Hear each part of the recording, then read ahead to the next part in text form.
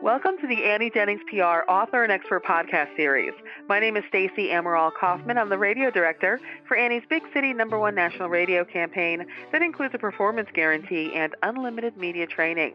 Annie Jennings also offers her famous performance publicity program with no monthly retainers for influential online media outlets and television across the country. If you want high-power publicity for yourself, please contact AnnieJenningsPR.com. In this podcast, we feature Elliot Lawrence. He's founder and director of MindMavericks.org, which is dedicated with the purpose of teaching ordinary people the secrets of being a visionary in their own right, in thinking like Einstein, Tesla, Da Vinci, and many others. Elliot has written several books. The latest is titled In the Eye of Einstein. In addition to this book, he provides creative teamwork workshops and facilitates brainstorming sessions for various companies. Individual counseling is also available, which is also useful for eliminating creative blocks. So, welcome, Elliot. Thank you. Thank you very much. Elliot, why don't we start by just discussing Einstein? I mean, he's out there as kind of the guy everyone talks about when they talk about a genius, somebody who's brilliant, or a visionary. How do you get people to think like him? Well, a lot of people ask me that question, and the answer is, first of all, where do you go to learn to think like a visionary? Because schools don't do it, and most people mistake intelligence as the accumulation of facts and calculation. In other words, imitating a computer. But Einstein said imagination is more important than knowledge. And in fact, he actually did poorly in math. Visionary thinking is also related to objective critical thinking in that in both cases it requires thinking in a new way. Unfortunately, most people hear new ideas and try and fit it into their old way of thinking. To think in a new way requires using your brain differently, and that's what we teach.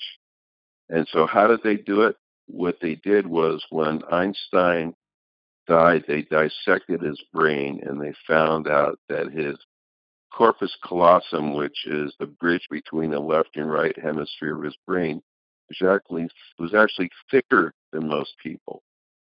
And the question is, did this come naturally at birth or did he do it? Well, what we do at Mind Mavericks is we help you do that, whether you're born that way or not. So we teach you how to use the left and right hemisphere of your brain simultaneously. So, Elliot, you mentioned we don't know whether or not this happened to Einstein naturally or it's something that he developed. Why wouldn't people do this naturally, use their left and right brain at the same time? Well, the interesting thing is we do sometimes, we don't recognize what it is. Um, for example, well, I'll give you a good example of using it naturally. Perspective drawing. When people did perspective drawing, they had to use the left side and the right side. One side was for visualizing, the other side was for the technical.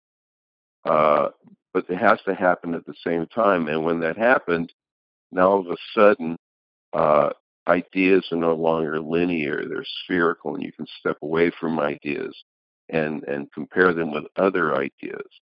And the reason we don't recognize it is because we're not used to the sensation of that experience. And so what I try and do is create these brain exercises and games that give you enough flight time in that sensation that you begin to understand what the actual taste of that is. Can you give us an example of one of those techniques or those things that you teach? Sure, I have a little game that I play with people. The first thing is to imagine yourself traveling through space as fast as you possibly can. Feel what that feels like. Mhm. Mhm. Now double it and see what that feels like. Now double it again. Okay, stop. I said, imagine yourself traveling through space as fast as you possibly can. And what happened? You formed an imaginary picture of how fast is fast. Why? Mm-hmm. Because when I said double it, you could. And then when I said double it again, maybe you could, maybe you couldn't. But even if you couldn't, you still formed another imaginary picture. This time the picture was, I just can't imagine any faster. But we are limited by our imaginary picture of how fast is fast, how big is big. But there's actually a physiological reason that we can't do it. And the reason for it is that we don't have the neural pathways dilated enough in that particular direction. So what I teach people how to do is constantly open up those pathways, and you're able to do more and more. Now, Elliot, can you give us, let's say, a tip, something to leave our listeners with here today, maybe something from your book, In the Eye of Einstein, anything to really help them down the road of being a more visionary thinker? Sure. The first thing is there are some individual things that you can do. Use your peripheral vision. That's something you can do at any time of the day, and that starts a process in your brain because you're using the left and right hemisphere at the same time. You'd be even surprised at the level of some people even do when they're doing weightlifting to be able to do equal exercises at the same time. Doing things out of patterns. If you wear your watch on the right side or the left side, switch sides and see how you react to that. So there are a lot of little tips, and there are many, many more in the book that you can do individually. And then, of course, there are things that need to be done or can be done in a group situation. But there's so many different things, but it's a matter of equalizing things like that. The other thing is to not judge yourself. Self-judgment is the death knell of anything you want to do. We have a voice in our heads that censor ourselves. If you woke up an opera singer and they said, sing a beautiful note right away, what would you get?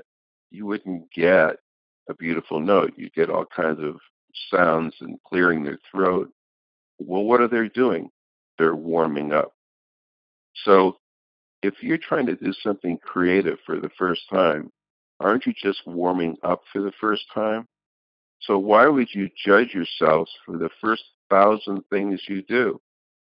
So I would tell my students, make the first 1,000 mistakes right away.